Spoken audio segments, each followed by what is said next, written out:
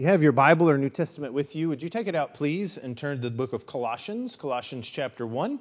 And we'll begin reading in verse 21 here in just a moment. Colossians chapter 1 and verse 21. Thank you, Dave, for leading us in those songs. They go perfectly with the lesson this evening. And thank you for participating in our worship to God. We'll be in Colossians chapter 1 and verse 21 here in just a moment. Tragedy almost struck yesterday at the Masters golf tournament, which is like the Super Bowl of golf, when three very large pine trees fell and almost crushed several spectators. The video, if you haven't seen it, is really kind of incredible. People scatter like ants, and there's this one lady who just freezes, and trees fall on each side of her, and she's right there in the middle. It's really amazing that nobody got hurt. Everybody was all right. But it was odd when you looked at these trees. We understand why they fell, because the ground was absolutely saturated from lots of rain, lots of storms, and then high winds on top of that. But if you looked at the bottom of these trees after they fell, there was hardly any root system at all. Apparently, these trees had been moved in rather recently and made to look like they'd been there for years and years. But the roots, well, there just weren't enough, and they didn't go down deeply enough. Well, that fits pretty well with what we've been talking about in our congregational focus for this year, being rooted and grounded. And last quarter, we talked about being rooted and grounded in Christ. And what a wonderful place for us to begin. If we're rooted and grounded in Christ, all of these other things should fall into place. But this quarter, we want to look at another one of those intertwined roots where we're rooted and grounded, not just in Christ, but rooted and grounded in the faith. And then next quarter, we'll look at being rooted and grounded in love. So read with me, if you would, in Colossians chapter 1. We want to have the kind of faith that has the depth of root and the amount of root that we're not going to be blown over when the storms come. In Colossians chapter 1 and verse 21, the Apostle Paul says this, "And you, who were once alienated and enemies in your mind by wicked works, yet now he has reconciled in the body of his flesh through death to present you holy and blameless and above reproach in his sight. If indeed you continue in the faith, grounded and steadfast, and are not moved away from the hope of the gospel which you heard, which was preached to every creature under heaven, of which I, Paul, became a minister." Paul uses the phrase "the faith" there in verse 23, and he says we should continue in the faith, grounded and steadfast, and that we should not be moved away from the hope that we have in this faith. And so my question is, as we think about this idea of being rooted and grounded in the faith, what does Paul mean by the faith? You know, we usually think about faith as something that we have, our belief, which motivates us to action, our response to God, maybe. But I don't think that's what Paul means when he says the faith. We know that the New Testament uses that word faith, at least in a couple of different ways. Usually we think of faith in terms of our subjective, personal faith that we all individually have in Christ. But it's also used in an objective sense of the system of faith, the faith, one faith, which we might say refers to the gospel or the doctrine of Christ, the divine absolute standard of trust revealed in the New Testament, which embodies the Christian doctrine once for all delivered to the saints, as Peter says. That is the faith used in the same way, we might say, the Muslim faith, for example. We wouldn't be talking about the faith of individual Muslims if we said that, but instead we'd be talking about Islam, the Muslim religion. Which faith is intended by the New Testament authors is usually determined by the context. And if you've never heard that before, it might sound confusing at first, but we can usually see it very clearly when we get to the actual specific passages. So, for example, if I put 1 Timothy 1 and verse 5 up here, the aim of our charge is love that issues from a pure heart and a good conscience and a sincere faith. That's my faith. That's my faith in Christ. That's my genuine faith by which I am going to love others as I should and have a good conscience and so forth. But we also see this objective system of faith in Galatians 1 and verse 23. They only were hearing it said, he who used to persecute us, referring to Paul, is now preaching the faith he once tried to destroy. Well, that's not talking about Paul's individual faith, right? Instead, it's talking about the system of faith, the way, Christianity, the gospel, the doctrine of Christ.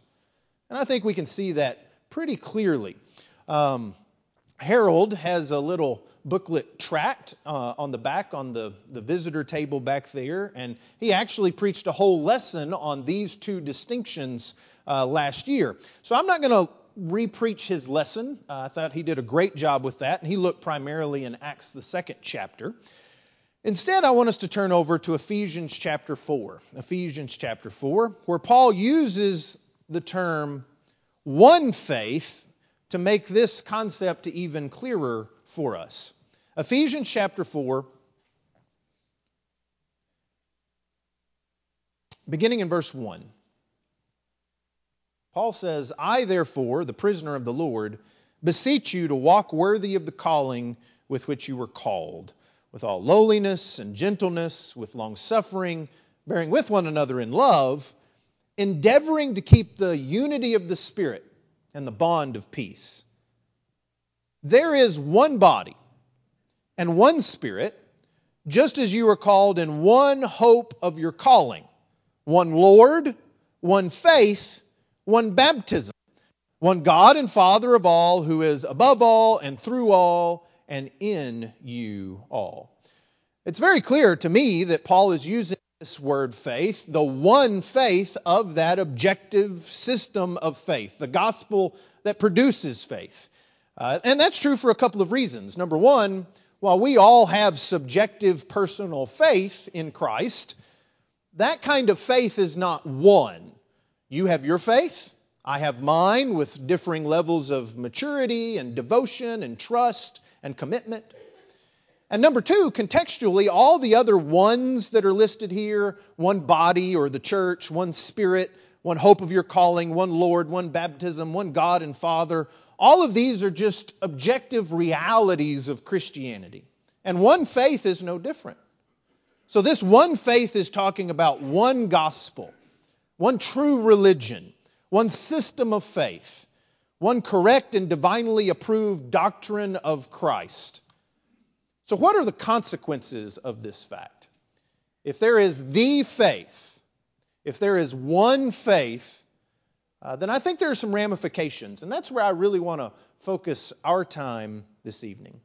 When Paul says the faith, I believe he has at least three things in mind. Number one, the faith is a proclamation of exclusivity. There is one faith, and it is the only faith approved by God. Religious ecumenicalism is the default position of our society, it seems. And that comes at all sorts of different levels. How broad do you want to get with accepting everyone? Some would say, well, there are all different paths to enlightenment. You just need to find your truth, whatever it is.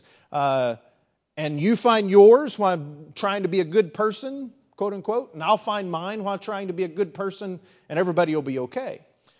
Others would say, well, you really need God in your life. Just worship God. And some would say, whether that's Allah in Islam or God in Judaism or God in Christianity, it's all God, so what's the big deal? As long as you worship God, you're going to be okay. And maybe we'll reject humanism, we'll reject Eastern religions of some kinds, but you just got to worship one God, perhaps. Others would say, well, you really need Jesus, and so you need to wear the name Christian. And as long as you say you're a Christian, it doesn't matter really which cult or denomination you come from. That's good enough as long as you say you're a Christian. And the problem with all of those positions, in my judgment, is that the Bible teaches that there is one faith, not many. In John 14 and verse 6, Jesus said to him, I am the way, the truth, and the life. No one comes to the Father except through me. And it is only in Christ that we can find salvation. If you go to Galatians chapter 3, go back to Galatians chapter 3. We'll be looking in Ephesians, Galatians, and Colossians primarily this evening. Galatians chapter 3.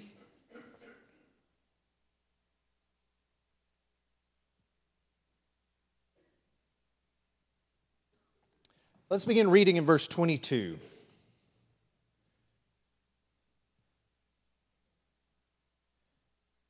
But Scripture has confined all, both Jews and Gentiles in this context, under sin, that the promise by faith in Jesus Christ might be given to those who believe. So that's our faith in Him.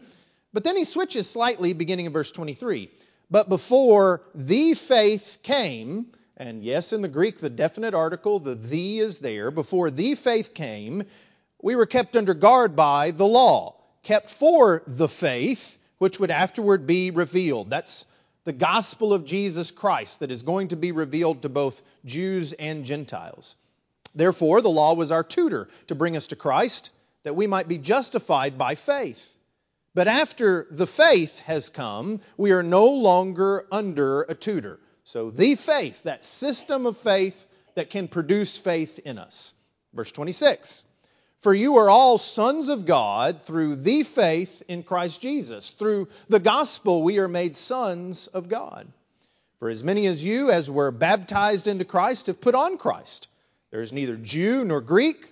There is neither slave nor free. There is neither male nor female. For you are all one in Christ Jesus.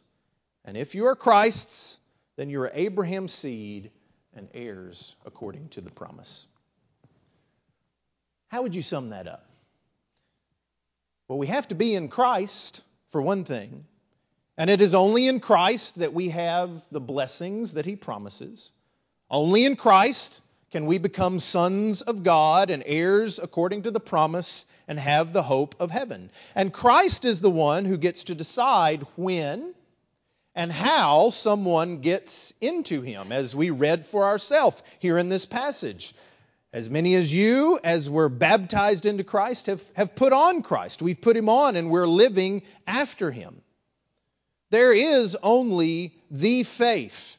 Well, there's other faiths out there, but there is only one that is saving. If we go back to Galatians chapter 1, Paul acknowledges that there are other gospels, other faiths out there.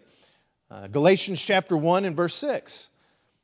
I marvel that you are turning away so soon from Him who called you in the grace of Christ to a different gospel, a different good news, a different doctrine, which is not another, but there are some who trouble you and want to pervert the gospel of Christ.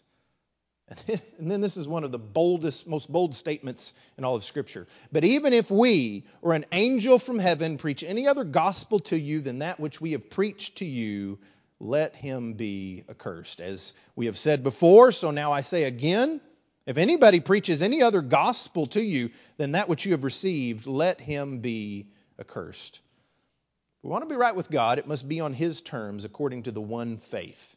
A faith that is unchanging and unchangeable if we want to be right with God. That exclusivity makes some people nervous. The idea of one faith, the faith, demands that kind of exclusivity only found in Jesus Christ. But it's not just a proclamation of, hey, this is the one and only faith. It is also a foundation for us. A foundation is found in this singularity. Paul is telling us that we are founded on something solid. We are not driven and tossed by every wind of doctrine. That comes from later in Ephesians chapter 4. If you want to turn back over there. Ephesians chapter 4 and verse 13.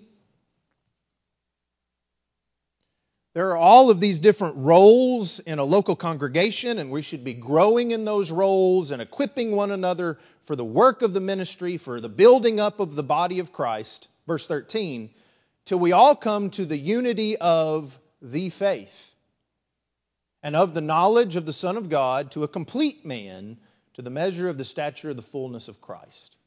That we should no longer be children tossed to and fro and carried about with every wind of doctrine by the trickery of men and the cunning craftiness of deceitful plotting.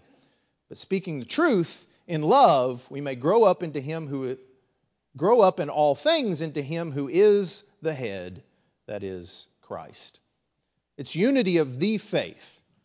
And we don't have to wonder about this doctrine or that doctrine, strange and different doctrines. We don't have to wait for some religious summit to vote on it, for that matter, to decide for us what it is we're supposed to be. If it is the faith, then it's the faith now, and it was the faith when it was established, and it will be the faith until Jesus comes again. And that is something that should be comforting to us. It should be comforting that there is this foundation found in the faith. If you go back to Ephesians chapter 2 and verse 19.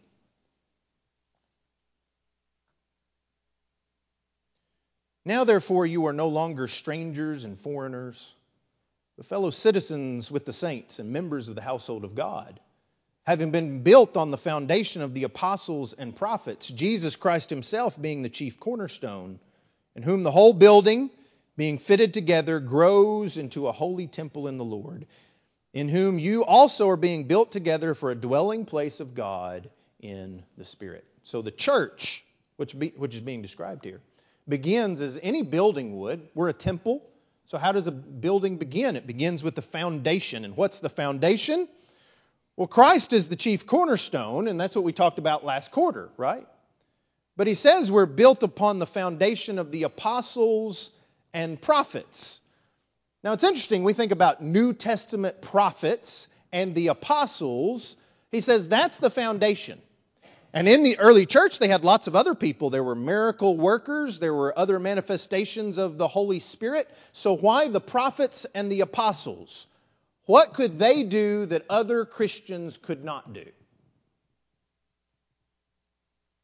I almost wish this was Bible class, right? The apostles and prophets did what? They revealed the Word of God, the will of God. It's talking about the gospel message, the gospel that the apostles and prophets preached. Another way to put that, the faith, the one faith. Think of it this way. The United States was built upon the founding fathers. And so that means if you go up to the 13 original colonies, that's the foundation, right? On those dead bodies, that's where we're building ourselves up. No. Instead, it's on the ideas that they established this nation upon, the principles of a republic government with individual freedoms and so forth. And those men were instrumental in that, but it wasn't founded on them personally. It was founded upon the ideas and ideals that they expressed. And so too, the church isn't founded on the apostles and prophets personally as people, but it's founded upon what it is that they expressed. And that's made explicit down there in verse 5 of chapter 3. The mystery that was revealed, which in other ages was not made known to the sons of men, as it has now been revealed by the Spirit to His holy apostles and prophets. The foundation is Christ. He is the chief cornerstone. And the faith, the gospel, the one faith, completes that foundation. And that is not something that should be restricting. That's not something that ought to be narrow-minded to us. There should be great comfort in that. Think about it in terms later in the book of Ephesians, maybe Ephesians chapter 5 in verse 30 through 32. Think about it in terms of dating versus marriage, maybe.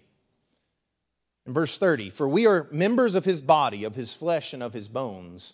For this reason a man shall leave his father and mother and be joined to his wife, and the two shall become one flesh. This is a great mystery, but I speak concerning Christ and the church. Now, if you marry the right person, it is great not to have uncertainty about all these different paths. That's what dating is, right? I was around my oldest nephew some, and he's on the dating scene and all these sorts of things. And I think to myself how little of that I miss, right? Now, there are a few things that were kind of fun about it, but mostly I don't miss that because instead of having a million different paths and all of this uncertainty, I have one path. I have one spouse, right? And there's great comfort that should be found in that this is my mate, my one flesh for life. And that's the way it should be with the faith. We have confidence in where we stand. We have confidence in what's right. We aren't left guessing. The truth is not some moving target, but it is absolute and unchanging. Now, our understanding might change. We might grow, and certainly we ought to be growing. We might see things more clearly. But when we see something, it just means that we have discovered something that was there all along, if it's truly the one faith. We have a solid foundation, an eternal relationship with Jesus Christ through His gospel, and we are one with Him in the faith. So the faith is this proclamation of exclusivity. It is only in Christ and the one faith where salvation is found. It's our foundation because it's this single thing, and I'm not worried about all these different truths and paths. I have the path, the way in Jesus Christ. And I think we see those two very clearly. But the third is maybe the one that is emphasized the most when we think about the one faith, the faith. That expression, the faith, is an expectation by the New Testament authors of our unity. I hope we haven't missed Paul's main point. The primary point in basically all of the passages that we've read so far tonight in Ephesians and Galatians and Colossians. It's the unity of the faith. One flesh. Unity in the faith. And we think about all of the expressions that have been used. This is what you were, but you're no longer Jew and Gentile or slave and free or male and female. Now those roles still exist, but now you are one in Christ Jesus. You are one in the faith. And what is it that should give us that unity? Well, let's go back to Colossians chapter 1, if you would. Colossians chapter 1, where we began our lesson tonight.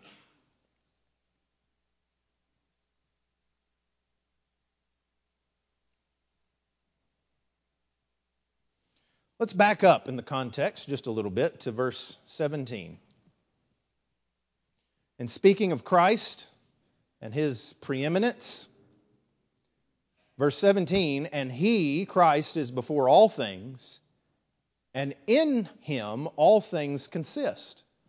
And He is the head of the body, the church, who is the beginning, the firstborn from the dead, that in all things He may have the preeminence. For it pleased the Father that in Him all the fullness should dwell, and by Him to reconcile all things to Himself. By Him, whether things on earth or things in heaven, having made peace through the blood of His cross.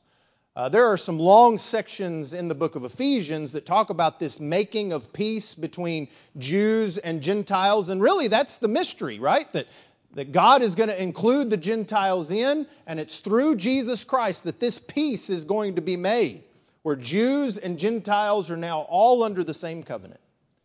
That peace is made in Christ. That peace is made through the blood of His cross, verse 20. And so let's pick up now in verse 21.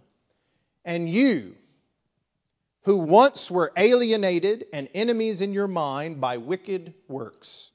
That describes all of us when we were separated from Christ. Yet now He is reconciled in the body of His flesh through death to present you holy and blameless and above reproach in His sight. If indeed, okay, so now that's conditional, right? Christ has done this. He has made this unity among us through His blood on the cross. In the body of His flesh, we're presented holy and above reproach, and we are reconciled to Him and to one another, if indeed you continue in the faith, grounded and steadfast, and are not moved away from the hope of the gospel which you heard, which was preached to every creature under heaven, of which I, Paul, became a minister. We have this unity in the blood of Christ if we continue in the faith. And this sort of unity is so different from what we see in the religious, sadly, in the religious Christian world today, not just in the religious world in general. Too often we aren't being built together. And human beings have turned the temple,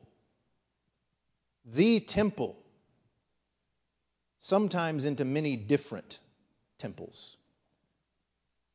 And brothers and sisters, that should absolutely break our hearts. Christ is not supposed to be divided. Christ is supposed to be unified. His body under one head is supposed to be unified. So how can that be corrected? Well, there are lots of different ideas out there in how we might correct it. Some have tried to unite according to all sorts of physical or carnal commonalities. And I don't mean to pick at all, but sometimes it's common interests, right? That we have some physical thing in common, and so we can all come together, and we all love Jesus, so we can all come together and worship because we have this physical commonality. There are churches that go by those sorts of names, right? Like a cowboy church. What would I expect to find in a cowboy church? Cowboys, right? And they're all there because, I assume, because they love Jesus, but we can have unity because we all have this other thing in common. I see a few cowboys in the audience. I'm not anti-cowboy by any means, right? But is that really what brings us together? Is that really what should be uniting us? Sometimes it's common appearance, right? I was just in Alabama, and I was talking to a brother about this, and I've had several conversations with a close friend of mine, a close brother in Christ here in town. That sometimes the commonality is people who look like me physically or racially. I wouldn't fit in without other people like me who are of my race, some say. And the old saying goes that Sunday is still the most segregated day of the week. Well, some people feel comfortable that way. Hopefully that's not our attitude. Our attitude is, well, those things, Jew and Gentile, slave and free, male and female, those are all secondary to the unity that we have in Jesus Christ. Sometimes it's a cultural fit, right? It's social status or wealth or nationality or maybe it's family or something along those lines. My dad had a close colleague who was a great man, a devout believer in so many ways, but he was a superintendent of schools, and when he would go to a new town, you know how he determined where he was going to go to church? He looked at his board, his school board, and wherever most of those people were going to church, that's where he would go to church, right? So it's a social thing. It's a political thing in some ways. Others have called for what we talked about at the beginning of the lesson, just unity in diversity. If we can all just hide what we really believe, then maybe we can get along. But is that really where we find unity? And I'm talking about lasting and true unity. In compromise and ecumenicalism, just agreeing to disagree, physical or carnal commonalities. I would suggest Christ does not demand unity in any of those ways. Unity is found when we go back to the foundation. When we go back to the cornerstone, who is Christ. By reestablishing that foundation of the simplicity of the gospel message. By making Jesus Christ and what He has revealed in His Word, the message preached by the apostles and prophets, the faith, by making that our guide, our standard, and our uniter. And if we can agree to begin there, we are on the path to unity. Now, I am under no delusions that unity, that perfect unity among all believers is somehow going to be achieved on this earth. I know that unity is going to be found with those who are His, who ultimately are found in heaven with Christ. But we need to strive to establish this common ground with one another of our faith in Christ and our commitment to seek out and find and follow the faith. By last count, there are 41,000 Christian denominations.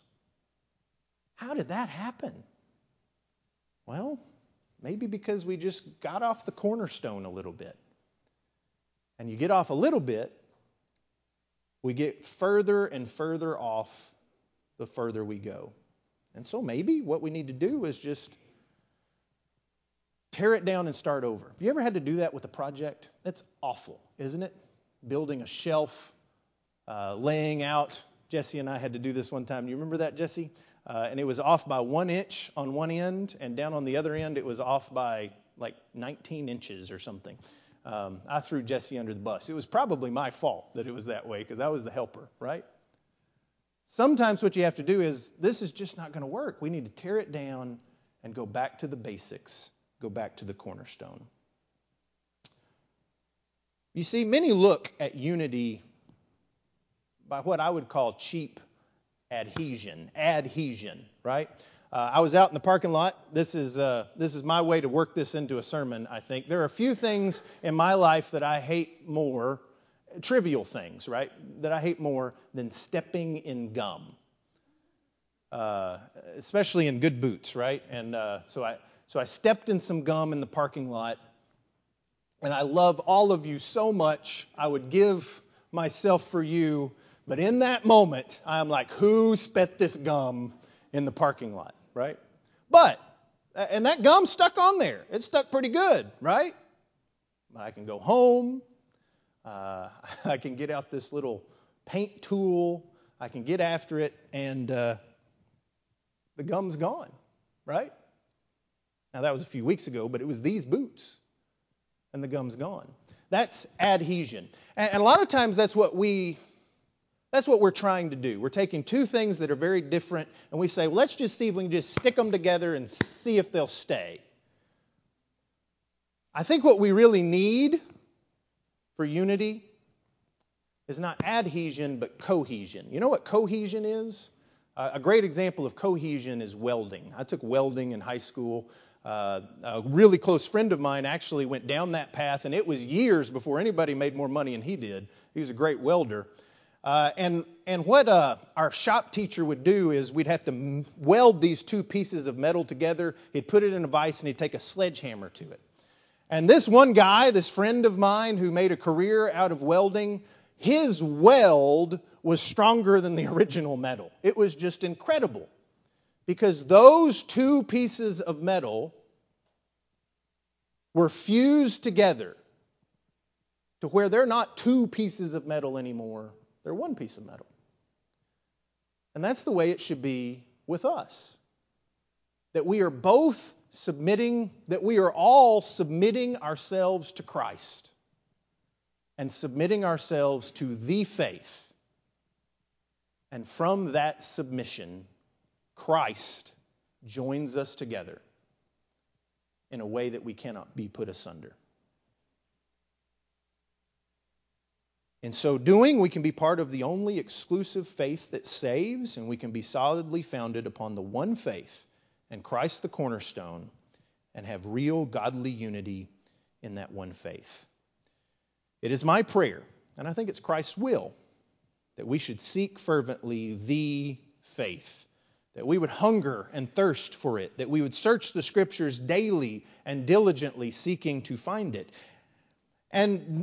And this is no excuse for arrogance, saying, well, I've found it and nobody else has it. Instead, it's the humility that says, I am constantly seeking to be perfected in this, to grow in this. I want to teach and I want to be taught so that I might be closer to Christ and more closely conform to His faith. And when we do, we will be willing to give up anything, make any change of tradition, perform any act of obedience in order to be a part of the faith. So, are you part of the one faith? Are you in Jesus Christ? How do you know? Well, by seeking out, by learning, by believing, and doing what the apostles and prophets revealed, and responding in your own faith to obey the conditions of God's grace. And if we can help you with that tonight, come now, while together we stand and while we sing. Come to Jesus, He